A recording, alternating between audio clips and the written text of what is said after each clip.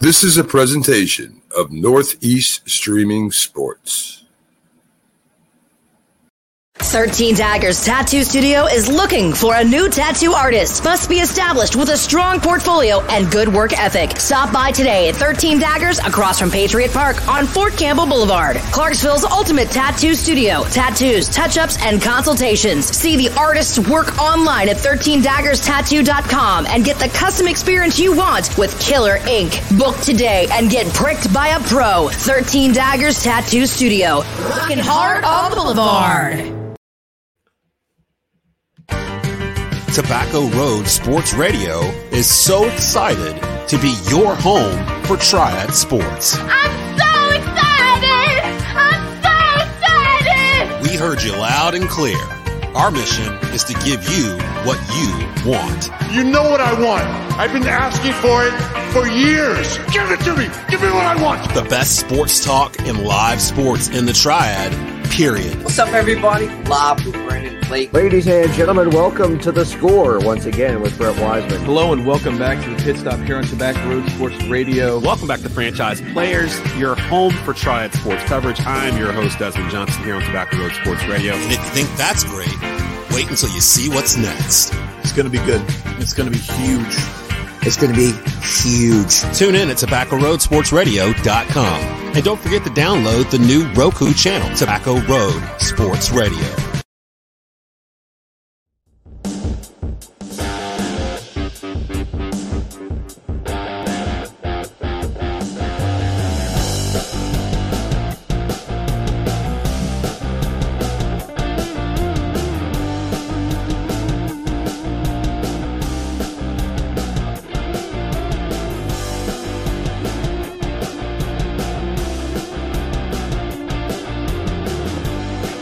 Ladies and gentlemen, welcome to another episode of Frankly Speaking Sports.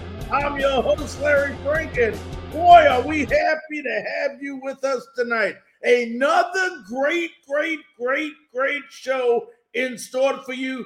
Thank you so very much on all the different platforms for tuning in. A reminder, for those of you that love the comfort of your sofa or your recliner, go ahead and get you on your smart TV, download Northeast Streaming Sports. That's right, Northeast Streaming Sports on Roku TV, and you can sit down in your own comfort with a beverage and some popcorn and watch our show tonight. Also want to welcome everybody from the Triad area in North Carolina tonight on TobaccoRoadSportsRadio.com. Pleasure having you with us tonight.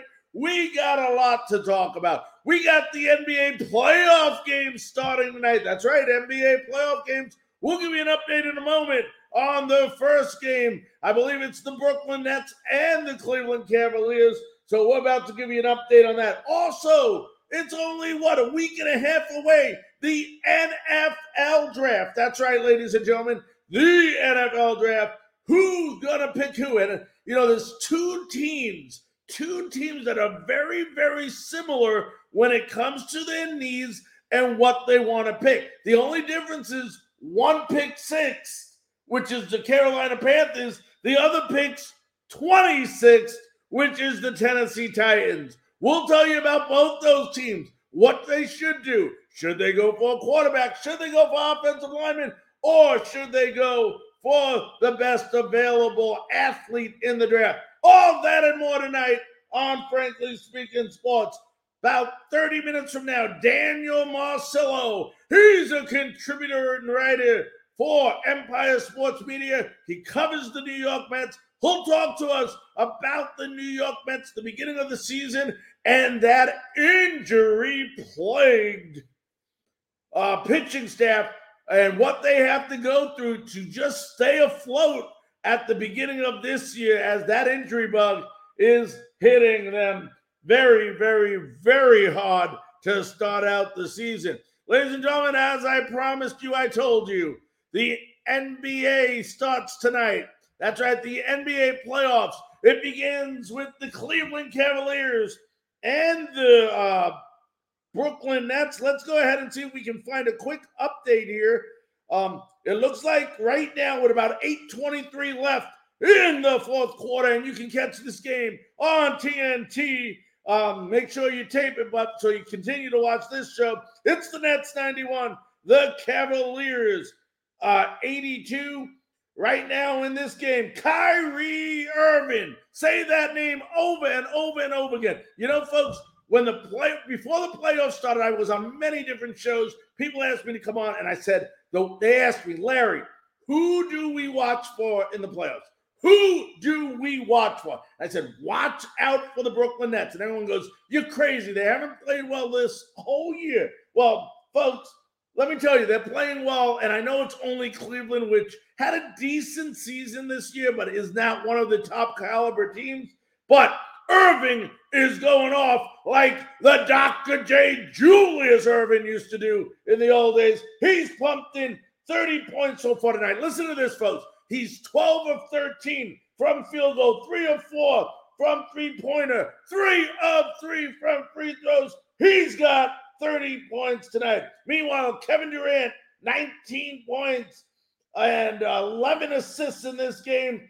Also, Drummond is contributed 16 points in this game as well. So once again, we have a 93 now, 85 with 7:39 left in the ball game. Time permitting, we'll give you an update on that game as it comes to its conclusion. Also later on tonight on TNT, it's the LA Clippers and the Minnesota Timberwolves. Once again, that's 8:30 Central Time on TNT. Now, ladies and gentlemen, the NFL draft is not far away. What is it? I believe 20-something here.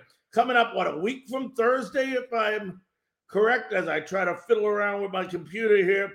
And, a lot of teams have a lot of needs, but, I always tell people it's not necessarily the needs that you have as much as it is what is going to make you a better ball club. We're going to start off with the Tennessee Titans. Then we're going to go to Carolina Panthers. Both of these teams, folks, are very, very, very similar in their needs. Obviously everybody, I don't understand the Titan fans. I talked about this last night on our show when we've had some great, great guests. And, they're still talking about the need of a quarterback. They need a quarterback. They can win with Ryan Tannehill. They have other needs right now instead of quarterback. Now, down the road, are they going to need a quarterback? Yes. But right now, in order to win, in order to get the Super Bowl, they got to fix that offensive line. Tannehill last year sacked 47 times.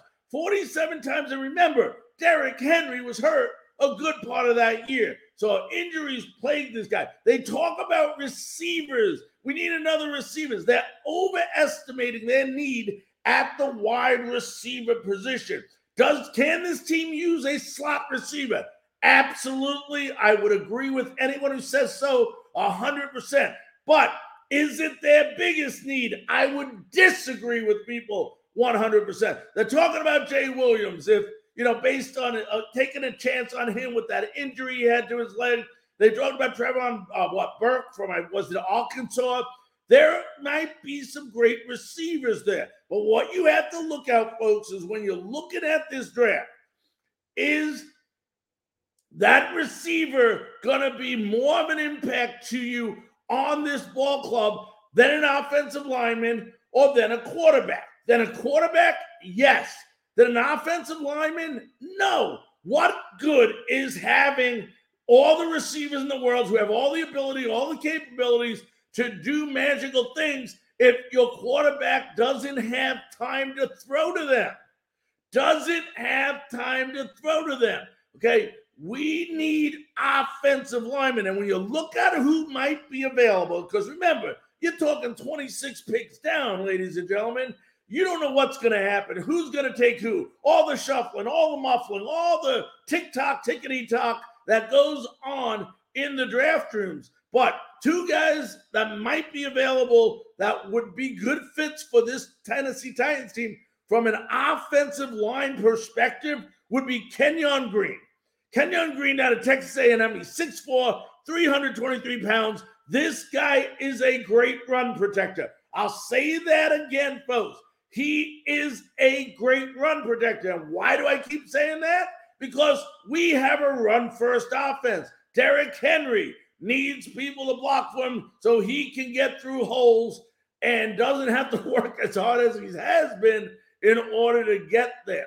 Number two, okay, we have a guy that is available. I would probably even take him over Kenyon Green. It's a close battle, but the guy that I really like is this young man. I believe he's 21 years old only. I think he just turned 21 years old this weekend. His name is Tyler Smith. A lot of you might not have heard of him. He's out of Tulsa. He's 6'5", 324 pounds. And let me tell you, when you say the word beast, this guy would make my all-animalistic beast team. My Frankly Speaking Sports all-animalistic beast team. This guy would definitely be on. He's a great power. He throws people around. And once again, just like Green, he is a great run protector.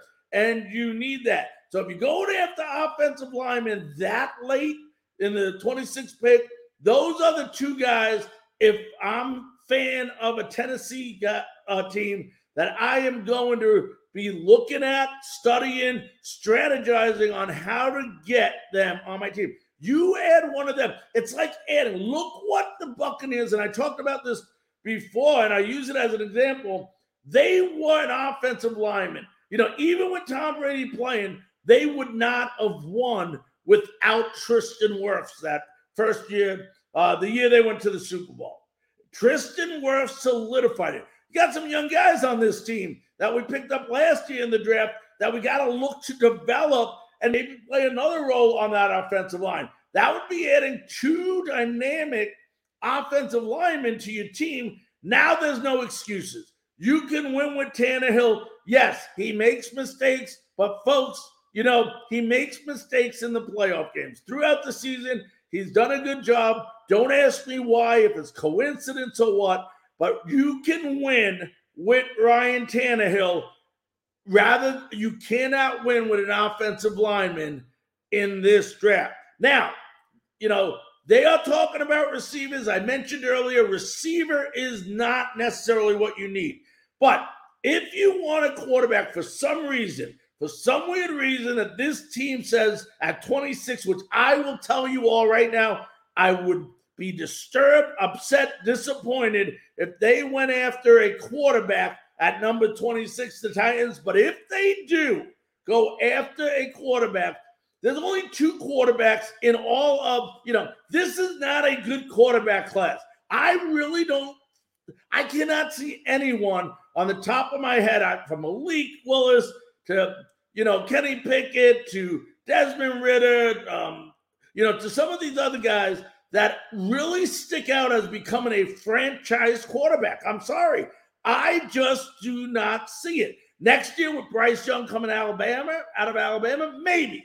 Right now, I don't. But if you want to pick the two smartest, everybody talks about the Bill Belichick. I hear it all day long. Bill Belichick. It's accuracy and decision-making. That's how he judges quarterbacks. We all know that by now because everybody talks about that. But at the end of the day, the two quarterbacks that are probably the most accurate in this draft and the best decision makers, one of them would not surprise you, the other may. The first one is who the Carolina Panthers are looking at. The Carolina Panthers are currently looking at Kenny Pickett. They've been very, very happy with what they've seen out of Kenny Pickett. And, I'm going to tell you right now for the Carolina fans, when you look at Kenny Pickett or even the Tennessee Titan fans, at the end of the day, Kenny Pickett has an accurate arm. Kenny Pickett is a good decision maker on where to throw the ball and who to throw the ball to. But at the end of the day, his presence in the pocket is not very good. It's not good.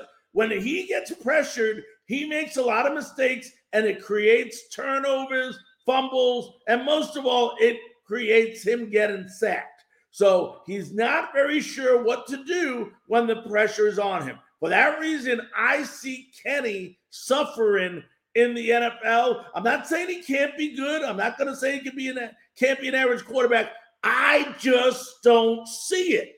I don't see it. Number two, the one that no one's talking about is University of North Carolina quarterback Sam Howell. Probably has one of the best arms in the draft. He's very consistent, very accurate on the long ball. And number two, he's a heck of a smart thinker, okay? The only thing that Howell has against him, and I don't think you should be judged by that because I've seen other guys succeed. They talk about his height. They talked about Flutie with his height. They talk about Russell Wilson. They talk about all these players. At the end of the day, you're an athlete. You're an athlete. By now, you figured out how to overcome that issue. I would say Sam Howell down the road, I'm not talking last year, but somebody in in the second round, if for some weird reason he doesn't go in the second round and somebody can get him in the third round, I think he could turn into a pretty solid quarterback with the right quarterback coach and offensive coordinator. I mean, they need someone like, now he's not going to go to New England with Jones there, but they need someone like a Josh McDaniels, maybe a McAdoo, even with Carolina. They need somebody with that offensive presence and the special ingredient of developing, training, and growing these quarterbacks.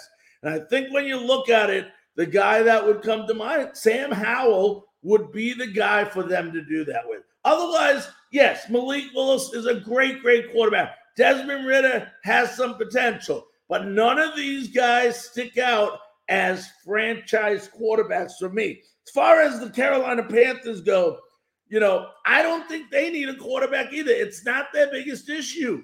It's not. They proved no matter who's at quarterback, they won't succeed with that offensive line. There's a good possibility one of these following two guys will be available.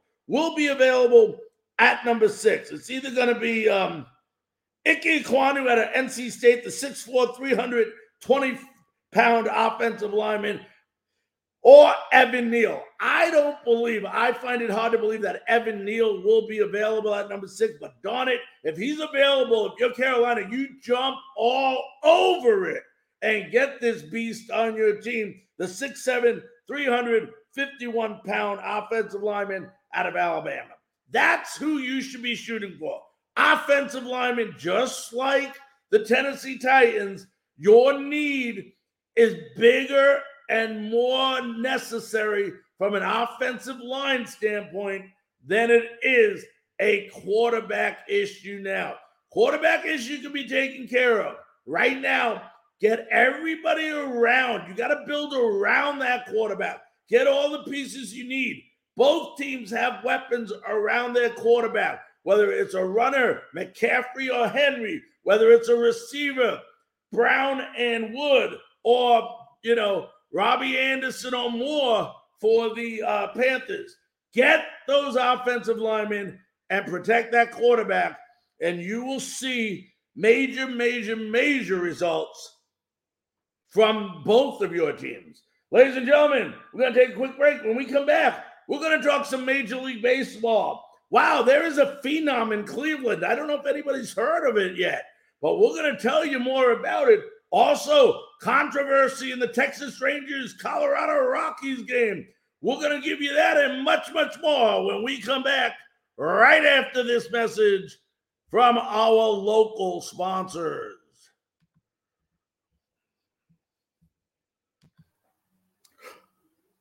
Ladies and gentlemen, this is Larry Frank from Frankly Speaking Sports, coming to you live from Hopkinsville, Kentucky.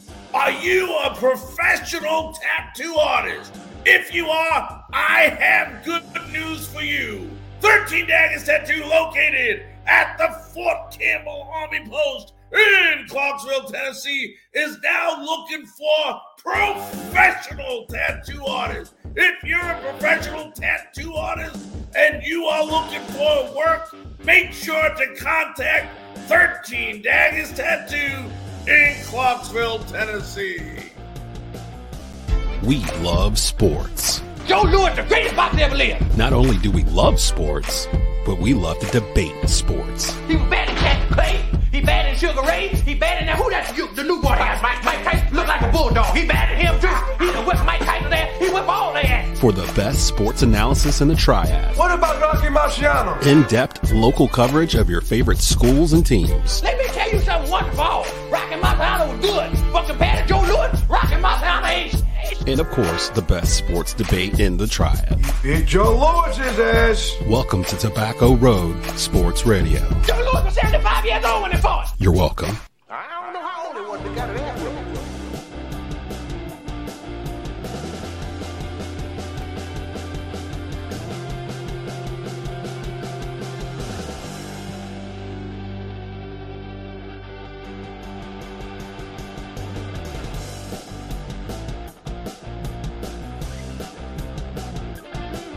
Ladies and gentlemen, welcome back to Frankly Speaking Sports. I'm your host, Larry Frank, and so far, great show. We're going to continue to keep you updated and posted on the NBA game. We'll do that in about, probably in about 5 minutes, maybe 10 minutes. We'll give you a final update on that game, as well as some Major League Baseball scores. But you talk about Major League Baseball, the opening of the season this week, and I'll tell you what, for you people that love young stars, love to watch people develop, love these phenoms that are coming up, the Cleveland Indians have one of their own in Steven Kwan. What a great – listen to this, guys. This guy has not swung and missed a pitch the entire, 5 or 6 games, whatever amount of games the Indians have played. He hasn't missed a pitch. He has not missed a pitch. Also in spring training, he did not strike out once. That's incredible. He's off to a torrid start. Sunday, he went 5 for 5 and reached base 6 times in only his 3rd career Major League Baseball game. That's right. 5 for 5, reached base 6 times. Through 4 games, he became the first player since 1901 to reach base 15 times in a 4-game span. Reach base 15 times in that. It's just amazing. He's batting .692 on the year with a 1.789 OPS. The Cleveland Indians have a phenom, folks. And I'll tell you what, this guy is good. If you love baseball, you get the MLB ticket or you get to watch Cleveland games out of Valley, Ohio, watch this guy. Incredible. So far, I know it's early. It's a small synopsis of the season, but this guy is a star in the making. Steven Kwan, the outfielder. All right, folks, let's go ahead and keep it going here. You know, a lot of controversy this weekend, and we're going to break this down for you. And I'm going to try to slow this down. Hopefully everybody will be able to see this as I'll show it hopefully a couple of times for you. But there was a play last night, it ended the game, the Rangers and the Rockies, where there was a slide in the second base, and it was by Garver. He took out the second base, Mitch Garver, the catcher, took out the second baseman, and what seemed to appear like a pretty clean slide. But from a rules perspective, the umpires did get this call right. It was 100% right, but I still disagree with the rule 100%. Let's take a look at it. For those of you on TobaccoRoadSportsRadio.com, I'm sorry that you can't see it, but we're going to be going ahead and showing that right now. Let me go ahead and see if I can go ahead and show it. Okay, folks. Here it is. This is one way for a game to end as Brendan Rodgers gets taken out by Mitch Garver. The throw is going. And you can see right there, the throw gets away there. As all you folks, I'm making sure you guys can see it there. Yes, you can. And you'll see that the umpire there is now calling him out. Watch this. Let me see if I can stop this real quick here. Okay. You see right there. Let me back it up a minute, folks. See if I can. Right there, he's sliding in. And I'm going to slow it down. Right there, nothing is wrong. If you look at this picture, and folks on radio, he's doing a regular slide into second base. And as we go forward, right there, you see him starting to get up. as the shortstop or the second baseman is throwing the ball. Let's take it just a couple millimeters quicker here. Right there. Okay, we stop it right there, and you can see where Garver comes up. They call that interference now. That is the new rule in Major League Baseball, that you cannot slide and work your way up and push into the gentleman who is throwing the ball at second base. And in this case, he did do it. But, this is where the rule has to change. It has to be more about intent than it is about taking the guy out. Did Garver intend to injure and hurt this guy and take him out? In no way, shape, or form did he. This was a clean, hard, not even hard. It was a clean slide. And I want to take you back, folks, so real quickly to what started all of this. If you remember, this was Game 2 of the World Series between the Dodgers and the Mets. Here it is. Let's listen to the call. Whoop.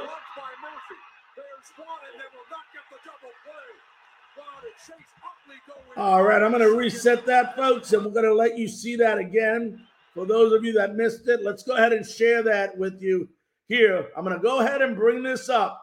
And this was the play right here. As we bring it up to you back in the World Series, it was Game 2. Game 2 it was. Let's see if I can. There we go. Let's go ahead and share this with you folks and listen to the play. This should come up now.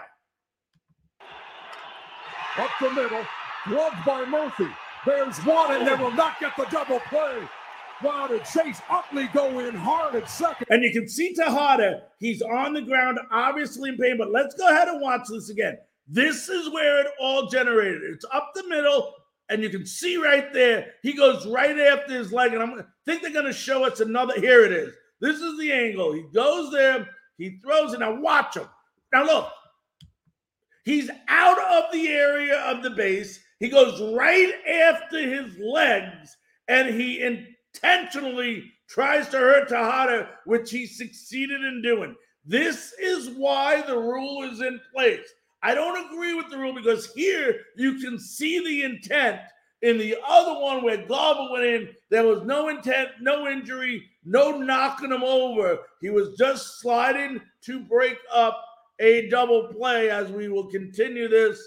And you can see Tejada, he goes down. Another angle right here. Okay, he's coming in.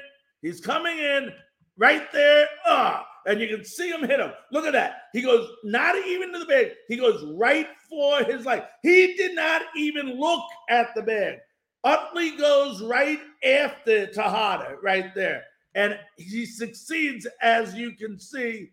And that was just, I remember that play dearly there. And it was ugly. Ugly, if I could ever say the difference. It was an ugly play. And that's the reason right there, folks, that everything happened with that rule at second base. And that's why that game last night ended the way it did. Let me see as I try to get my signals here a minute. Let's see if we – all right, that's me. All right. There we go. All right, ladies and gentlemen, it's about that time. Let's go ahead and take a quick break. And when we come back, we're going to have contributing writer from Empire Sports Media. He covers the New York Mets, Daniel Marcillo. He's been a guest in the past, and I'm sure he'll be another guest in the future. We'll be back right after these messages. Did you know that tattooing dates back to the Stone Age? Did you know that tattoos were once a symbol of high society? Did you know that Theodore Roosevelt had a tattoo? Did you know that 13 Daggers has been serving the area for nearly a decade? Whether you want bright, vibrant colors or death built from black and gray, let 13 Daggers create a custom piece of art just for you. Schedule your appointment and come get pricked by the pros. 13 Daggers Tattoo Studio, across from Patriot Park on Fort Campbell Boulevard. Walk-ins always welcome. 13 Daggers Tattoo Studio. Looking hard on Boulevard.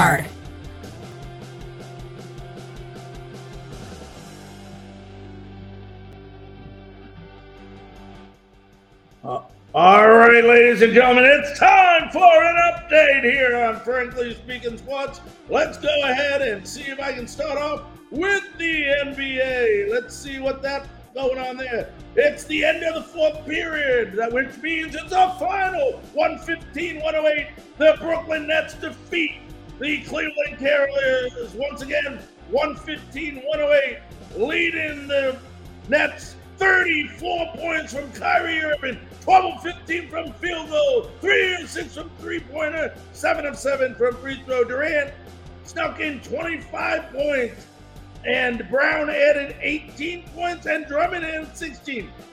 Off the bench, Claxton had 5 block shots, 13 points, as 5 different Brooklyn Nets score in double figures.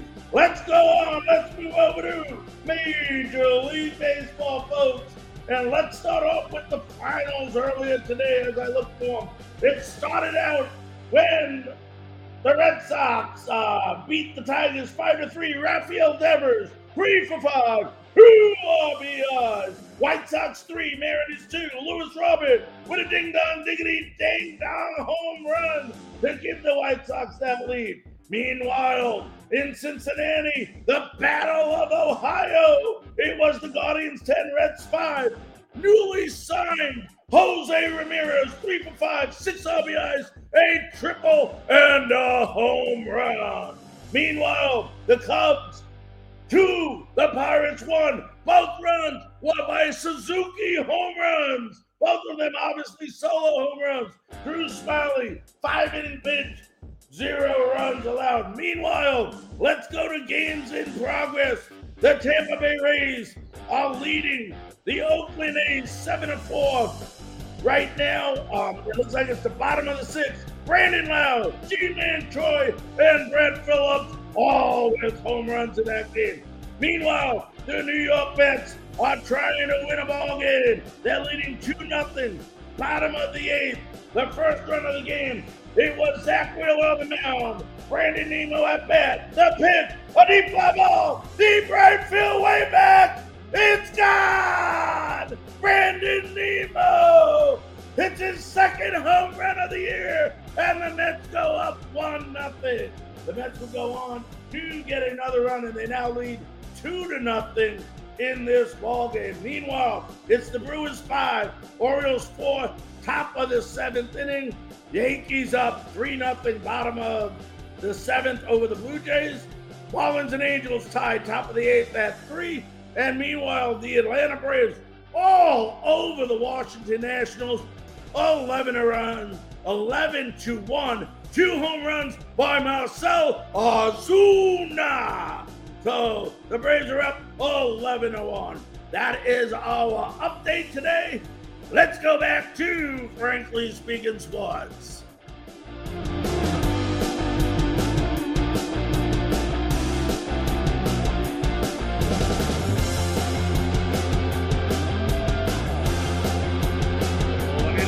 Welcome back to Frankly Speaking Sports. I'm your host, Larry Frank, and I'll tell you what, you look at the NL East, and I'll tell you what, it keeps getting tougher and tougher and tougher. The toughest thing to do is to repeat. The Atlanta Braves are trying to do it, okay? But they got some teams that are trying to get better and give them some competition. A lot of people, one of those teams that a lot of people expected to go ahead and give the Braves a run for the money is the New York Mets, who, like I said, are winning 2-0 right now against the Philadelphia Phillies. It is my great honor, thrill, and pleasure, folks, to now bring in to our Frankly Speaking Sports 13 Daggers studio. He's been on the show before. He's awesome. He's great, and he covers the New York Mets. Let's welcome in Daniel Marcello. Daniel, how you doing, buddy?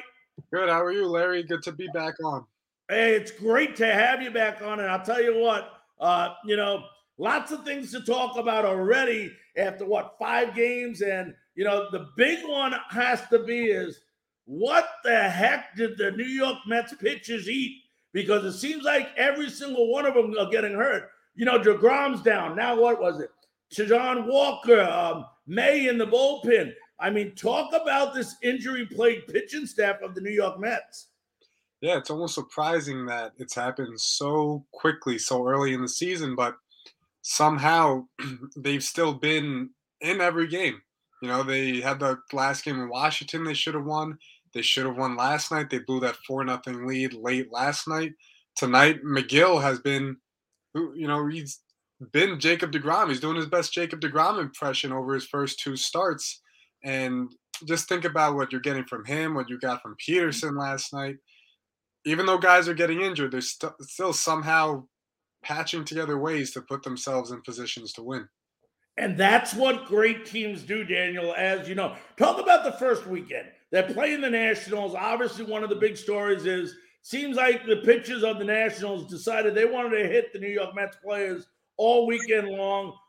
First it was, one of the players was Alonso, obviously, in the head. Then it was, I believe, Lindor in the head. I mean, tell me about the impact that had on the team when they saw their new leader, Buck Showalter, being the first man out to go ahead after their pitcher.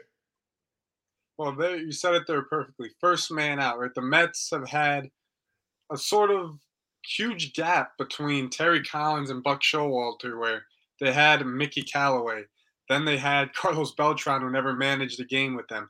Then they had Luis Rojas, who Rojas, great guy, but just wasn't the right person to lead that team. Now you got a guy who's can be fiery, but the players love him. He defends everybody. He wants everyone to pretty much be themselves. He doesn't want to mold everyone into the same sort of picture, same sort of box that other managers have. And that's really what made him successful with the Yankees, made him successful with Texas, with Arizona, with Baltimore. He's getting the opportunity to manage a team that is not a rebuild anymore. This is a team that's ready to win a World Series. And we're even early on, we're seeing it's paying dividends to have this great type of leader in the locker room and leading the dugout for the Mets. You know, we talked about pitching and injuries, but I want to talk about 3 of their starting pitchers who were very impressive this weekend. Probably the most impressive to me had to be Chris Bassitt, who went 6 innings, 3 hits, 1 walk, and 8 strikeouts. Tell me what we know about Bassitt. Well, unfortunately, since he played in Oakland, much like Tampa Bay, we don't get to learn much about these guys. But his stats are comparable with the Max Scherzers, with the DeGroms, with the, say, Lance Lynn, Lucas Giolito, those type of guys who you're looking at as frontline starters. That's what Chris Bassitt is. He's consistent. He gives you innings. He gives you starts. You know he's going to give you at least 25 to 30, maybe even 32, 33 in a full season. But he's the type of guy that you have at the middle of your rotation. If DeGrom is healthy with a Max Scherzer, he's a perfect guy to have as your number 3. And as we saw, he's capable of pitching up as a number 2 should they need him with DeGrom on the injured list. You know, Scherzer, first outing as a Met, 6-inning pitch, 3 hits, 3 runs. But the 3 runs, I put, a little emphasis there because 2 of them were given up from the bullpen guys. They didn't hold, but he's still responsible for them. 1 walk and 6 strikeouts. What was your opinion of his first outing? I think he looked good, but it was a classic type of Max Scherzer outing where I don't mean classic in terms of being as dominant, but he's had outings, plenty of them, where he may not have his A stuff or even his B stuff, but that's exactly what he was able to do is give the Mets a winning outing. 6 innings, 3 runs. We know he's going to eat innings.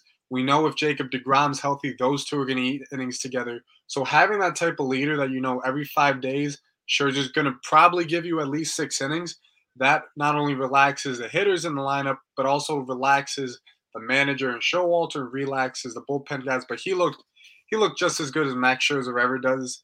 Maybe not having that velocity he typically has, but the stuff was filthy. His curveball, his slider, his changeup, cutter, everything looked Max Scherzer-esque. We're talking to Daniel Marcillo, writer for Empire Sports Media, covers the New York Mets. Probably the most impressive, if you really look at this, had to been Carrasco. Carlos came in, and, that's what you wanted out of this guy. Just give you a solid enough game where the team can go out and and he gives you a chance to win. Well, he did more than that. 5.2 innings, 2 hits, a run, and 5 strikeouts. You got to like what you've seen from him after, not being so impressive last year. Yeah, Carrasco had a typical start to what he had last year. He gave up a run there in the first inning. But he's like another guy, like a Bassitt, who we forget how good he was at one time or how good he is. You know, he had that elbow issue last year, and he was battling just a couple years ago. He came back from cancer to come back and pitch for the Indians. So just to think about that, Carrasco at his best was a guy who would give you 25 to 30 starts, again, a 3.5 ERA. Having him as pretty much your number 5 starter is such a beautiful luxury for the Mets, because now you look at every single day, and we're already seeing it in this first week of the season. Every day the Mets are throwing out there someone who's going to put them in a position to win. And that's really what great teams have. That's what they really want, is great pitching day after day.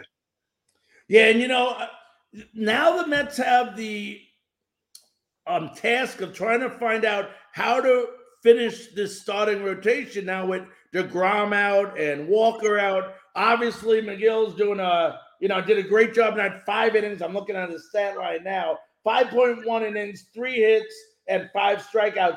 Definitely made a statement tonight that he wants to be that guy. Talk about how much he could help this team. And is there a possibility, Daniel? Excuse me. A lot of people don't remember that Seth Lugo was a starting pitcher at one time. Could he be taken as a spot starter out of the bullpen and used for that role? Yeah, that's going to be very interesting to look at. I think Lugo and McGill, both guys with very similar sort of upbringings of how they got to the Mets. Guys in the minor leagues who had to come up and be starters and then maybe move into the bullpen. But I think McGill, he might put himself in a position where he's pitching way too good to take him out of the rotation. I mean, already 12 innings to start the season. First 2 starts, no runs, barely giving up any hits. And he's been very consistent, not walking anybody either. So his stuff will play no matter where he pitches. He throws 97, 98. He's got the good changeup. He's developed that cutter along with his slider. I really think that when you have a guy like McGill who's learned from a Jacob deGrom, who has learned from Max Scherzer over this spring, I think it's just a great environment for him to grow in. And we could see like a little, protege of what Jacob deGrom and Max Scherzer are in Tyler McGill. What is the latest that because I heard today that there seems to be more issues with the injury to Jacob deGrom. What are you hearing? And is there even a time frame for him to return?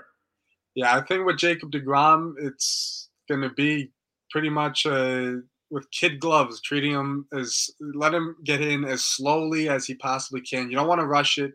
The Mets have aspirations of playing deep into October, and realistically, it's going to be hard for the Mets to complete their whole season goals of winning a World Series without Jacob deGrom. So I think right now they're going to take it very slow with him. And it's unfortunate that, deGrom, he looks completely fine whenever he pitches, but it's a shame that he can throw 100 miles an hour, give up no hits in 3 innings like he did in spring training.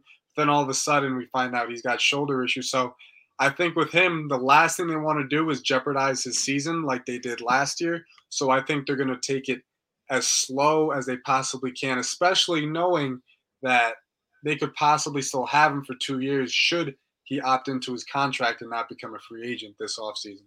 And it definitely helps if these other guys, like you mentioned, McGill and Lugo, pick up the slack. It gives them the opportunity to rest them even more until towards the back end of that season. Talk about Mark Kanya. You got to see him for the first time as well in a New York Mets uniform, regular season game. So far he looks pretty good. He's batting .571, 3 RBIs. What's your take on Mark? Well, another Oakland guy who we didn't get to see too much of, but he exemplifies what Moneyball is really all about in Oakland, getting on base, walking, just watching his approach. It seems like every at-bat, he's getting into a 3-ball count. Every at-bat, he's watching 3 or 4 pitches and then fouling off a couple.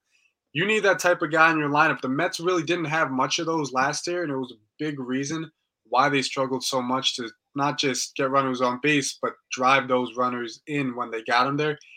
And his versatility is huge. He plays all 3 outfield spots. He already has. He can play the infield. So he's a guy, and along with Eduardo Escobar, just a quality MLB player that the Mets are just plugging in, and which really they didn't have over the last couple of years. You know, Jeff McNeil takes a lot of crap, you know, and it looks like he's ready to answer his critics from at least the start. I know it's only 4 or 5 games, but he seems to be starting off well. He's batting .438, a homer, 3 RBIs. You know, he had a pretty good opening week. Yeah, he looked really good. And he's always been boxed in with Dominic Smith and J.D. Davis as trade candidates for the Mets. And when I look at them, McNeil to me was the most untouchable of those three because, one, the guy was pretty much a career 300 hitter before last season. He can play anywhere on the field for you, basically. And he is the type of guy where you can stick him as a leadoff hitter, second hitter, and you can put him at the 8 spot like you have tonight, and you can still feel like you have a very deep, strong lineup from that. And I feel like he is another guy who just needed sort of a clean slate. I think injuries have been killing him over the last couple of years. Not to mention now he's got a whole new manager in Buck Showalter who believes in him. He's got a general manager and a front office that believes in him. And I really think last year when they traded for Baez, as good as he was with the Mets, I think it killed McNeil's confidence, killed his psyche a little bit because he was starting to hit. But then all of a sudden they got Lindor's best friend, which if we don't forget that Lindor and McNeil didn't have the best opening to their relationship with Mets, but this as Mets. So it seems like they're better now. And I think McNeil may not be an all-star, but I think we're going to get another great season out of him. You know, but you still got to remember, you still got Robinson Cano, who is doing some DH, and he gives McNeil a day off in the infield. Does Cano still have what it takes to be a solid, productive player for the New York Mets? Yeah, that's the $1 million question, really. And I think, you know, I think he falls into a category that David Ortiz, Nelson Cruz, Adrian Beltre fell into, that they're going to hit as long as they're healthy. It doesn't matter how old they are. I think they're still going to hit no matter what. And the great thing about this Mets team is you look up and down the roster of position players, and you can make an argument for every single guy to be a starting player for the Mets. And I think that versatility says to you, hey, Cano doesn't have to play 150 games, play 115. Half of them he'll DH for. And I think keeping him fresh like that should allow the Mets to get the most out of him as he continues to climb up the age of 40. How much more pressure is on this offense to produce because of the injuries to the pitching staff? Yeah, I think it'll build up a little bit, especially when, the first game in Philadelphia here, they score 3 runs, but then they only score 1 for the rest of the game. Tonight, they only get 2 runs so far against the Phillies as they head into the bottom of the 9th there. I think they're really going to need to just be consistent. You know, they're not going to score 6-7 runs every night, but they can't have nights where they're 1 for 12 with runners in scoring position like they were plenty of times last season. If they get the runners on base, they got to get them in. And I think that's really what helped them in Washington take 3 out of 4. So they just have to find some consistency. You've got a lot of guys in this lineup who are clearly good big league hitters. They just got to be consistent. Take away that strikeout sort of mentality that was killing them last year and just put the ball in play like they have been doing to start this season. How does a team adjust to all these different lineup changes? And it's something that's not uncommon anymore in baseball. I know when I was growing up, and it wasn't that long ago, Daniel, to believe it or not. But, you know, when I was, you had pretty much, you can go to a ball game and pretty much, you know, you would know who was going to be starting and who was going to be playing. Now Buck seems like he's switching the lineup day after day after day. Is this keeping the team fresh, or in reality, is it keeping certain players from keeping their rhythm? Yeah, and that's the big thing that managers have to try to balance now.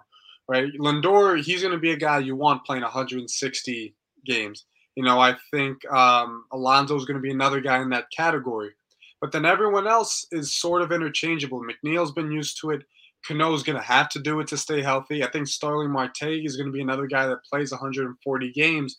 But I think with the cast of characters they have brought in, each of them have either been used to playing 160-plus games like Lindor, like Alonso, like Marte, and then you have the guys who have played in platoon situations or just situations where they only play 4 to 5 times a week, like Escobar, like Canna, like even Cano too as he gets older, just to take breaks. I think it's all going to sort of balance out at some point, but I think so far the mixing and matching that Showalter has done, I think that blueprint, if he follows that and stays consistent with it, barring any injuries, I think should put the Mets in position to capitalize on everyone's abilities as the season goes on. What's been, and it's only been a short 5 games, maybe 6 games after tonight, what's been the most impressive thing for you so far this year? To me, the thing I love the most is the closeness of this team. I think last year we saw it a little bit, but it seemed kind of like manufactured, especially with the way Lindor and McNeil handled that little scuffle they had, especially with sort of the Dom Smith trying to be the happy-go-lucky guy of the team. Same thing with Alonso. I think now you have guys in the clubhouse who are going to sort of buckle things down, like Marte. He was right on that top step of the dugout when everyone was getting hit. You have guys like Canna, seasoned veterans, Escobar, who now you have a few cast of leaders who are now bringing guys together. I mean, I even saw tonight McGill watching on the iPad things that he could correct from his start with Carrasco, with the pitching coach. I think Bassett was in that group as well. Those type of things we haven't really seen since, I would say, maybe the 2015 team and then maybe the 2006 team that was just a pitch away, a base hit away from going to the World Series. What's been the most disappointing part so far? I think the bullpen has certainly been disappointing. Now, granted, Edwin Diaz, has been in Puerto Rico grieving the loss of his grandfather, so they've lost a bullpen piece there. But I think, the trade to get Rodriguez, the lefty, to put him in the bullpen, I guess they need another lefty, which understandable. But Miguel Castro, I always liked him. I've always been high on him, where he's as good as anybody the Mets have in their bullpen. So I think they got to find the balance because May is dealing with some fatigue. They only have Shreve and Rodriguez as the lefties in the bullpen. Lugo didn't really have much in that 5-run eighth that they gave up to Philadelphia. So it's defining those roles a little bit. Maybe when Diaz gets back from Puerto Rico, maybe things will be a little bit easier to slide things in. Maybe Lugo's the 8th inning guy, Diaz in the 9th, May in the 7th. They just got to find that little balance point. But I will say out of the bullpen, I'd like to have seen from Adam Ottavino. One guy to keep an eye on the entire season. It sounds kind of obvious, right? I would go with the obvious one. I'll give you 2 here. Obvious one, Francisco Lindor. I mean, he's coming back. It's much like Beltran in 2005. Very disappointing first year in a big contract, but we saw him get better as the season went on. So I think Lindor may not have an MVP caliber season, but I think we're going to see him put up those all-star caliber numbers that the Mets traded him for. But second, Eduardo Escobar. I like the way he plays, a switch hitter. The Mets, you look back at their lineups, when was the last time they really had a switch hitter that was an everyday guy in their lineup? It's been a while. And Escobar provides some power. He seems like he's solidified that role as the everyday third baseman. I think he's going to be a real big pickup for the Mets, especially to either lengthen or diversify the righty-lefty mixes that they have in their lineup. We're talking to Daniel Marcillo, a writer for the Empire Sports Media, covers the New York Mets. Couple more questions. We'll let you run, Daniel. All right. Over or under? Pete Alonso hits 40 homers. You know what? I'm gonna take the under, but I'm gonna say he's close, like a 38-37. I think this is a big walk year for him, meaning he's gonna see a lot more pitches out of the zone, meaning he's gonna swing less, but he's gonna walk more, which is gonna lower his home run total. But 38-39, like we're pushing it to 40, as I think where he's going to be. All right, we'll wrap it up with this. Can the Mets, even with the injuries that they're starting to occur, can they compete with the Phillies and the Braves in the NL East? Yeah, I think so. I think the Mets offense, realistically, as good as anybody's in that division. And the starting rotation, again, if healthy, that's the magic couple of words for every team in baseball. But if healthy, I don't think it's a team that can be beat in the postseason and beat in a 3 or 4 game series against their division rivals. All righty. Well, it's still 2-0, bottom of the 9th. Looks like there's 1 out, and it's a 1-2 count. So I'll let you go see the final 2 outs anyway. Daniel, thanks so very, very much for taking the time out of your schedule to come on Frankly Speaking Sports tonight. Of course. Thank you for having me on. I love being a guest on the show. All right, my friend. Stay safe, and let's go Mets. Yes, sir. You too. All righty. That was Daniel Marcillo, writer for Empire Sports Media. He covers the New York Mets. Let's go ahead, take a quick break. We'll be back right after this message from 13 Daggers Tattoos. 13 Daggers Tattoo Studio is looking for a new tattoo artist. Must be established with a strong portfolio and good work ethic. Stop by today at 13 Daggers across from Patriot Park on Fort Campbell Boulevard. Clarksville's ultimate tattoo studio. Tattoos, touch-ups, and consultations. See the artist's work online at 13daggerstattoo.com and get the custom experience you want with killer ink. Book today and get pricked by a pro. 13 Daggers Tattoo Studio. Looking hard on the boulevard. Father Time is undefeated. It's going to hit Tom Brady eventually, too. It might be this year. Hopefully it's this year. And Matt LaFleur went to both of them and said, hey, remember that play you drew up on notebook paper on Thursday? Yeah, run it now. Like, that's the thing that's kind of tripping me up here. We've been clowning Kyrie Irving and his behavior for the past 5 years. I feel like I just got a point, like on a show or something. 3, 2, 1, Kerrsville, you've got state champions coming back home. The East Forsyth Eagles have just won Class 4A state championship. On the line with NASCAR superstar Bubba Wallace. Bubba, what type of music are you listening to right now? Do you listen to anything particular to get you hyped before a race? I'm in like the heavy metal stuff, like the screamo stuff, the stuff you can't understand. That's right up my alley. Tie game at 41. Murph takes the snap. Fade. Right corner of the end zone for Timmons. He bobbled it and then honed it in the right corner of the end zone. Terrell Timmons Jr. TobaccoRoadSportsRadio.com, your home. Ladies and gentlemen, welcome back to Frankly Speaking Sports. I'm Larry Frank. I want to thank everybody on all our different platforms. Roku TV on Northeast Streaming Sports.